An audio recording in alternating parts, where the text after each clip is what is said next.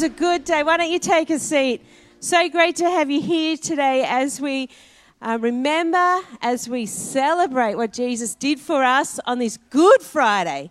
It's a Good Friday. So I want to say welcome to everyone that's here. Welcome to everyone watching online today. And I'm just going to read a Bible reading from Mark chapter 15. Mark 15, starting at verse 16. It says, early in the morning. Oh, hold on. Starting from verse 16, it says, the soldiers led Jesus into the courtyard of the palace and called together the whole troop. They dressed him in purple,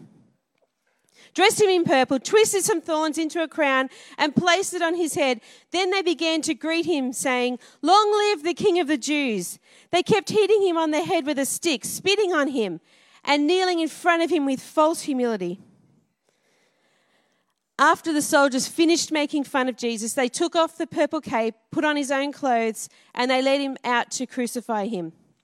A man named Cyrene from the city of Cyrene was coming into Jerusalem from his home in the country. He was the father of Alexander and Rufus.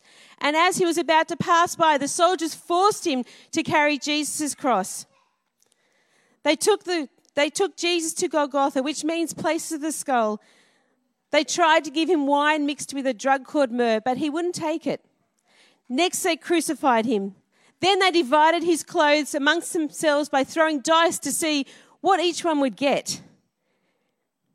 It was 9 a.m, about now. It was 9 a.m. when they crucified him.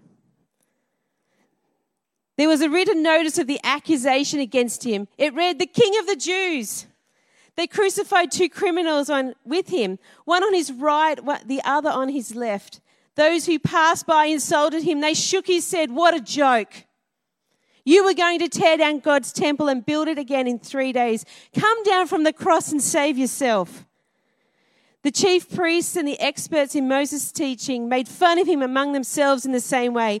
They said, he saved others, but he can't save himself. Let the Messiah, the King of Israel, come down from the cross now so that we may see and believe.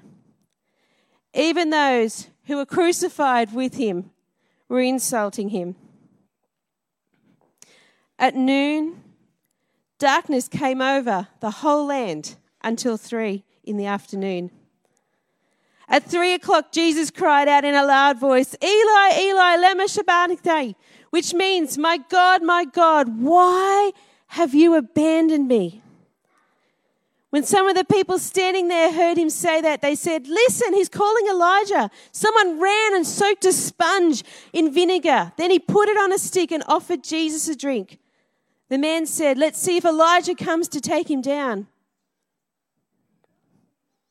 Then Jesus cried out in a loud voice and died.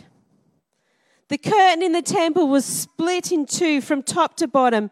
When the officer who stood facing Jesus saw how he gave up his spirit, he said, certainly this man was the Son of God. Amen.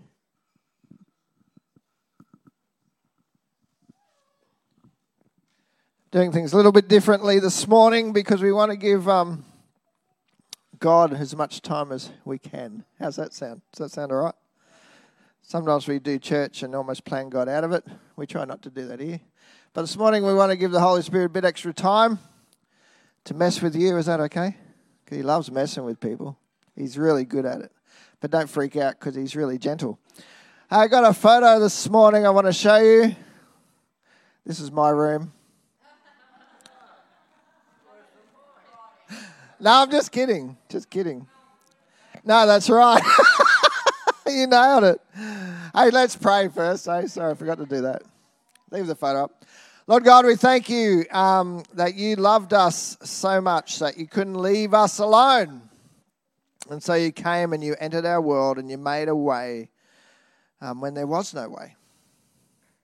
You made a way for us to connect with you. So, Lord, I pray that we would experience that connection today. In Jesus' name. Amen. Hey, hoarding shows have become kind of popular in recent years. Hey, they come in and they find someone who's having trouble keeping the mess out of their house and they clean it up for them. And this one company I found on the internet. I think it's an American company, but it had this catchphrase, restoring homes and lives. It's a cool catchphrase, eh? And often they do restore homes and lives. It changes people's lives. And lost my picture. If our rooms get into that kind of a mess, then often we need help to get out of that mess. Does that make sense? Normally people can't clean that up by themselves. If they could have, they wouldn't have got in the mess in the first place. Does that make sense? Our lives sometimes can look like that. Or sometimes as Christians we're really good at letting Jesus into some of the rooms of our lives but keep him out of others. So sometimes it's just one room of our life. It might be our relationship room or our finance room or our sexuality room. But sometimes there's a room we haven't let Jesus in yet and it still looks like that. And so this morning I want to talk about how what Jesus did on the cross can clean our mess up. Hallelujah. I don't know about you, but sometimes I've tried for years to clean messes up in my life. And then I give up and give it to God, and suddenly my room gets cleaned up. I go, should have tried that earlier. When I was a kid growing up in the suburbs, we used to sing a song. There is power, wonder-working power in the blood of the Lamb. If you went down the street singing that today, out loud, people either ring the police, mental health, or their RSPCA. Or they just ignore you because, that's what people do today. They just drive past, let you die on the side of the road, but that's okay. Sorry. And a friend of mine came to pick me up from church one night, and he saw my Salvo uniform on, and on the collar it said blood and fire. And he wasn't a Christian, this guy, and he goes, "What is this, kind of some weird Nazi youth regime or something, like blood and fire? What are you guys really?" And so this morning what I want to do is I want us to look at, because we talk about the blood of Jesus, and sometimes it can just be a religious term. Is there really power in the blood? And I believe there is. And we're just going to look at a few verses, and hopefully we can see how powerful the blood of Jesus was and is, and what it's done for us. Is that okay? So on your seats, there's a little handout. You can fill in the blanks if you like and follow along. The answers for the blanks will be on the screen. But I'm starting off in the Old Testament because in the Old Testament there's often a picture in the physical to explain the future spiritual, if that makes sense. And so when the children of Israel went through the Red Sea and came out again, there's a picture there of baptism and salvation.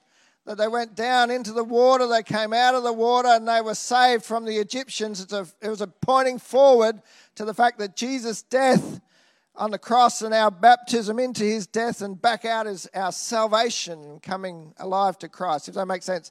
So I'm just going to look at another picture in the Old Testament that points to what Jesus did on the cross. Number one, it was the blood that made the altar significant. So in Old Testament times, they made the tabernacle and they had an altar on there.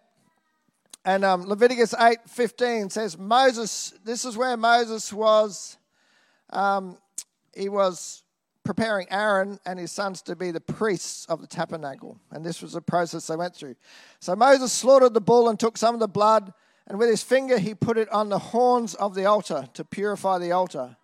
He poured out the rest of the blood at the base of the altar, so he consecrated it to make atonement for it. Now that sounds all really weird, doesn't it? What are you putting blood on an altar for? And so we've got another picture there of the altar. I'd never actually realised this before, but the altar is, when it says the horns of the altar, this is what the altar looked like.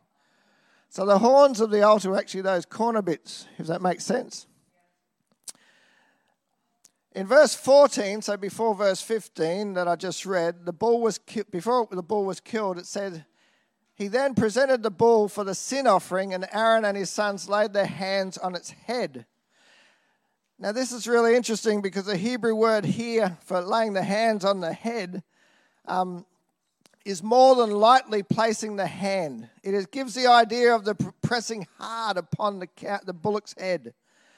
They came each one and leaned upon the bullock or the bull, loading him with their burden, signifying their acceptance of its substitution, their joy that the Lord would accept that victim instead of them.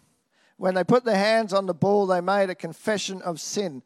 So in other words, the idea was they put their hand on the bull before it was killed and sacrificed, and they pressed hard as a symbol of, I am transferring my weakness and my sin and my offense to God onto this bull, and then it's sacrificed. Does that make sense? And this morning when we come to our appeal time, I want to give you the opportunity to press your hands hard on the cross. That in itself does nothing, but combined with faith, I'm going to invite you to transfer anything that you're carrying that you shouldn't be carrying onto the cross of Christ. Because that's what his death did. It takes away our sin, takes away our weakness, and he carries it so that we don't have to. The word purified there in verse 15 in the Hebrew here is the same word in a sense used for sin. It really means to de-sin. So when the blood touched the altar, it de-sinned the altar, it cleansed the altar, it set it apart. When I was a kid in the Salvos, we used to, I never understood this. When we'd buy new instruments for the brass band, they'd set them all lovely along the platform and they said they would consecrate them. And I thought, that's weird. It's like dead. It's like an altar. It's dead. How do you consecrate a dead thing? But the purpose of that was when I started learning brass at school, I couldn't take my church cornet to school because it had been set apart for the purposes of God. Does that make sense? And so that altar, and there's plenty of altars around in those days, that altar was set apart for the purposes of God. And it actually gave it quite significant power in a sense. So number 2 this morning is the purified altar made that offering acceptable. For 7 days, make atonement for the altar. This is back in Exodus. And consecrate it. In other words, set it apart. That's what consecrate means. Then the altar will be most holy. And note this, whatever touches it will be holy. Isn't that interesting? So Andrew Murray says this, the whole purpose here was that because the altar had been cleansed by the blood and set apart, then it meant that the Israelite had no need to fear that his offering might be too small or unworthy. The altar sanctifies the gift that was laid upon it. Does that make sense? Have you ever thought what you brought to God was too small? Not enough? Well, the Israelites, when they brought their offering, if they felt it was not enough, the altar made it enough because it had been cleansed by the blood. And you know what? When we bring our offering of our lives to Jesus and we feel like it's not enough because Jesus' blood cleansed the cross, then our offering is enough. Does that make sense? I think that's so powerful. Often we think we don't measure up. You know what? We don't have to. You've probably been told your whole life you don't measure up. And Jesus comes and says, you don't have to. Isn't that good news? Because of what he's done on the cross, I don't have to measure up anymore. I'm feeling the freedom right now. I don't have to measure up to your expectations. Let's make it real today. Hey, I don't have to measure up to your expectations. Because Jesus met God's expectations. So we don't have to. You ever tried to give a gift to someone who's hard to give gifts to? You ever try to give a gift to someone who just loves whatever you give them? I remember one time, I think I made this, you're a kid, right? And they give you this weird craft to do at school. And I think it was Christmas. It's like a little foam tray with some plaster of Paris. And you stick a pine cone on the top and you paint the thing.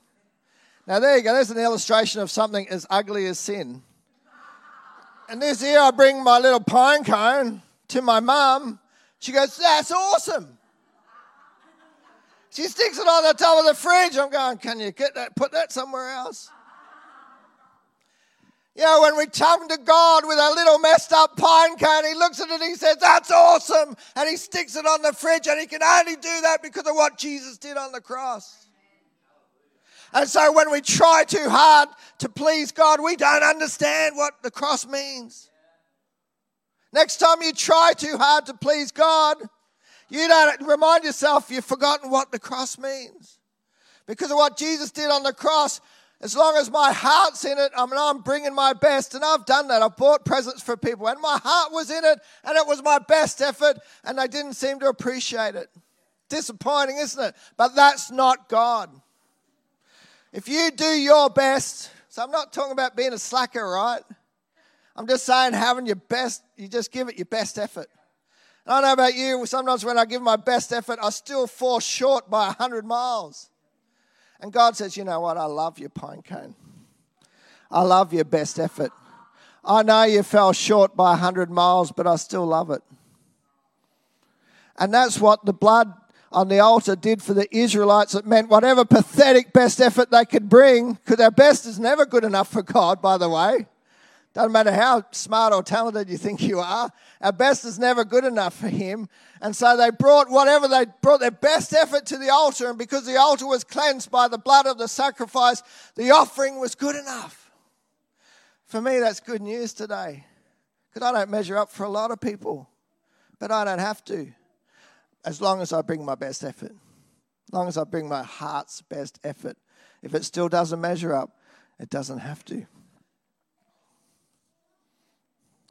Now, I want to bring this into the whole picture of Jesus, and we've kind of covered it already in a sense. But the blood of Jesus makes the cross significant. You know, the Roman cross was just another brutal way that Romans killed people. I don't know if you've ever tried this, but, you know, I don't know how you'd even picture this, but we wear crosses around our neck, and people think this is, you know, people understand what we're talking about. But if you wore an electric chair around your neck, people would think you were weird. Why? Because Jesus wasn't killed in an electric chair. You hear what I'm saying? Jesus, what he did on the cross was what makes the cross significant. If Jesus never died on the cross, no one would be wearing one around their neck. They wouldn't be sticking one at the end of a grave. It's because of the blood of Jesus on the cross that actually made the cross something powerful, something significant, something life-changing. In Hebrews, an interesting verse, the writer to the Hebrews, so they were Christian Jews, these people, right? And they're getting a hard time for leaving Judaism and going to Christianity. And so the Jews were giving these Jewish Christians a hard time. And this is what the writer of the Hebrews said to them. We have an altar from which those who serve the tabernacle, in other words, the old Jewish system, have no right to eat. Their friends and relatives remaining in traditional Judaism labeled these Jewish Christians illegitimate because they did not continue in the old system. But the writer to the Hebrews insisted that we have an altar. It is an altar that those who cling to the old Jewish system have no right to. Essentially, our altar, you know what, I hadn't realized this, our altar is a cross. Have you ever realized that cross is an altar? Jesus turned the cross into an altar. So I've got another slide there just of a cross, but you think, I want you to picture the old stone altar of the Old Testament. Jesus turned the old stone altar where you'd bring animal sacrifices into a cross altar where he made a sacrifice once for all. Are you glad we don't have to find, you know, a pigeon or a lamb and bring it in here and slaughter it and have the stone? I'm so glad we don't have to do that. It was just a picture. And it worked for the Israelites by faith, but it pointed towards the cross. So that when Jesus died on the cross, we were made right with God. So the point I really want to get to today is the cross of Christ has the power. Galatians 2:20. The cross of Christ has the power to clean up my mess.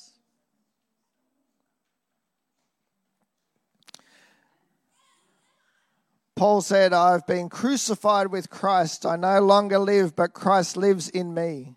The life I now live in the body, I live by faith in the Son of God, who loved me and gave himself for me. In verse 20 here, Paul writes, I'm crucified with Christ. He means that by faith, he belongs to the Lord Jesus Christ, and he accepts in the Lord Jesus Christ death to himself, even as it came to him. The believer joins him on Calvary's cross and reckons himself indeed to be dead. In other words, when Jesus was crucified, when we put our faith in his crucifixion, we end up on that cross with him. We have to die to self before we can live in Christ's power. And this is what Paul was saying. He says, yet not I, but Christ lives in me. Yet not I, in the sense of his human ego. He was not the old Saul, the Pharisee, but Christ lived in him. There is a new life in him, and it is the life of Christ. Just as the Israelites brought their sacrifice to the altar, and it was sanctified by the altar, we bring our sacrifice, our lives, to the cross. But remember, the Israelite sacrifice had to die. And so, as Paul said, we need to come to the cross by faith and be crucified with Christ. Our old human nature is crucified. Then we experience a new life of Christ, and our life gets cleaned up. I've been reminded this week of, you ever done a play or a drama and it hasn't quite turned out how you thought it would? So it was one Easter, probably, 29 years ago. We're at the Belmont High School Hall. We did these stations of the cross, And we have, there'd be this little dramatized thing and everyone would gather around and we'd have some Bible readings, a short talk, and then we moved to the next station. Then the last station was the cross. And so one of the guys acting out Jesus on the cross, we'd made a cross and we'd put it in we'd made it, we're trying to make it authentic. And so we put it in so I had the cross down.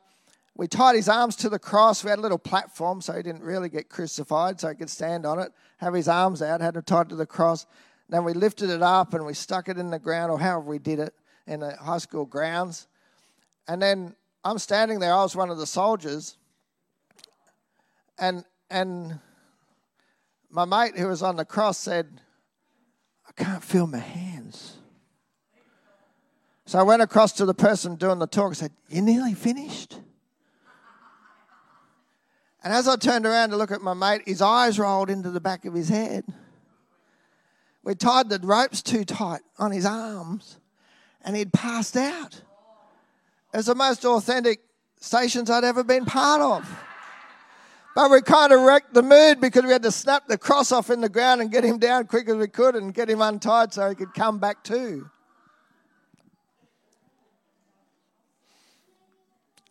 But it was an authentic picture. It was an authentic picture. We're just reminded this morning of a song that the lads used to sing, I want a cross with a pillow and a hill with a view. The cross doesn't come with a pillow, friends. It comes with nails and it comes with death. See, before we experience the life of Jesus, we've got to experience the death to self. And for those who may have been baptized, that's what it's all about. You can't come out of the water until you've gone under the water. And going under the water symbolizes death to self, death to me, death to what I want. It's funny in the church, isn't it? Because dead people can't complain. So when I'm complaining, I'm not dead enough.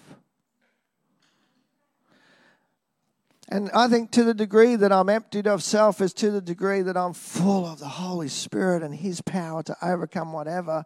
And suddenly I don't need rights anymore. I have Jesus. I don't have to fight for my rights because He does. I can just trust Him. Just shifts everything. So let's go back to our photo.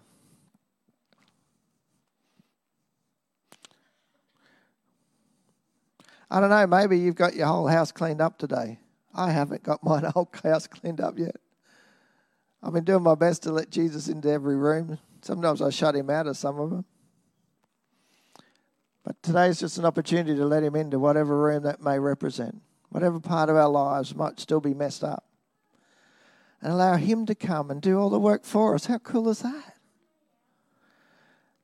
And after we let him in, this is what the same room. Let's have a look. Look at that.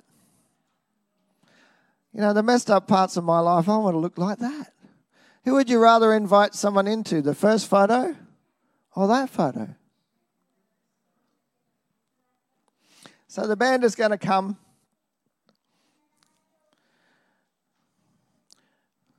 And there's a couple of things we can do today. One is communion, and I want this to be open to the kids as well, because I know there's been a couple of times when my kids have taken communion. It's been really powerful for them. Don't underestimate the power of communion when it's combined by faith. And so if you'd like to come and it's not going to be formal today. It's just as you feel led, okay? As the band plays, you can stand and worship. You can sit and meditate. You can come and take communion. We got plenty of time, heaps of time, okay? And we want to allow this time for you to engage with the Holy Spirit, for you to engage with Jesus this morning. This is your turn to engage. The cross is here, and sometimes we do different things with the cross, but after preparing that sermon, I thought, it may be helpful this morning for people to come and just press hard on this. And in the pressing hard, like they used to press hard on the bull's head, go, you know what, God, I've been carrying such and such for such a long time. I really want to give it to you today. And if it helps you to press hard to let that go, then press hard. That's why we haven't got the cross on the table today, because we thought someone might want to press hard enough to push it off the table. So it's on the floor, so you can press as hard as you need to make sure that by faith you're transferring any of your junk that you don't want to carry anymore onto Jesus, because that's why he died on the cross, to take our junk off us, to clean up our room. The other thing on your seats is just a little square of blank paper. And you may this morning, if you haven't done this before, you need to do it again, because Paul said, I die daily. So when he talked about being crucified with Christ, he talked about every day in his mind he was dead to self and alive to Jesus. And so you may want to just write your name on that bit of paper and come and say, you know what, Jesus, I want to die to self, because I want to live in you. I want you to live through me. I want to live a powerful life full of your Spirit. I'm sick of falling over. I'm sick of, failing. I'm sick of doing the same thing over and over again. I'm just done. And I want to come and I want to surrender and I want to give up my way of doing things and start doing things your way. So there's just 3 things we can do. If you're worried about getting down, I'll help you get back up. Otherwise, you can use this cross, because it's just symbolic, okay? So if you don't want to kneel down, just come and stand and place your hands on this one and hold it hard. Same thing. Like, it's just symbolism. It's really the faith behind it that's going to make any difference. So let me pray, and then as the band plays, and I've got quite a number of songs, so we don't have to be hurried. We've got plenty of time. But whatever would be helpful for you today to transfer your mess onto the cross, just do that. Lord Jesus, we just thank you that you didn't leave us messed up, that you came. And Lord, we're sorry that we've tried to fix our own mess. We're not good at it, but. And so, Lord, I pray that today we would surrender and allow you to clean up our room, to clean up our house, to clean up whatever needs cleaning up. May we allow you to do it. Because, Lord, we know when you do it, you do an awesome job. You do a thorough job. And you give us the power to keep the room clean. So, Lord, may we not only feel cleansed today, may we feel empowered to walk clean lives. We pray in Jesus' name. Amen.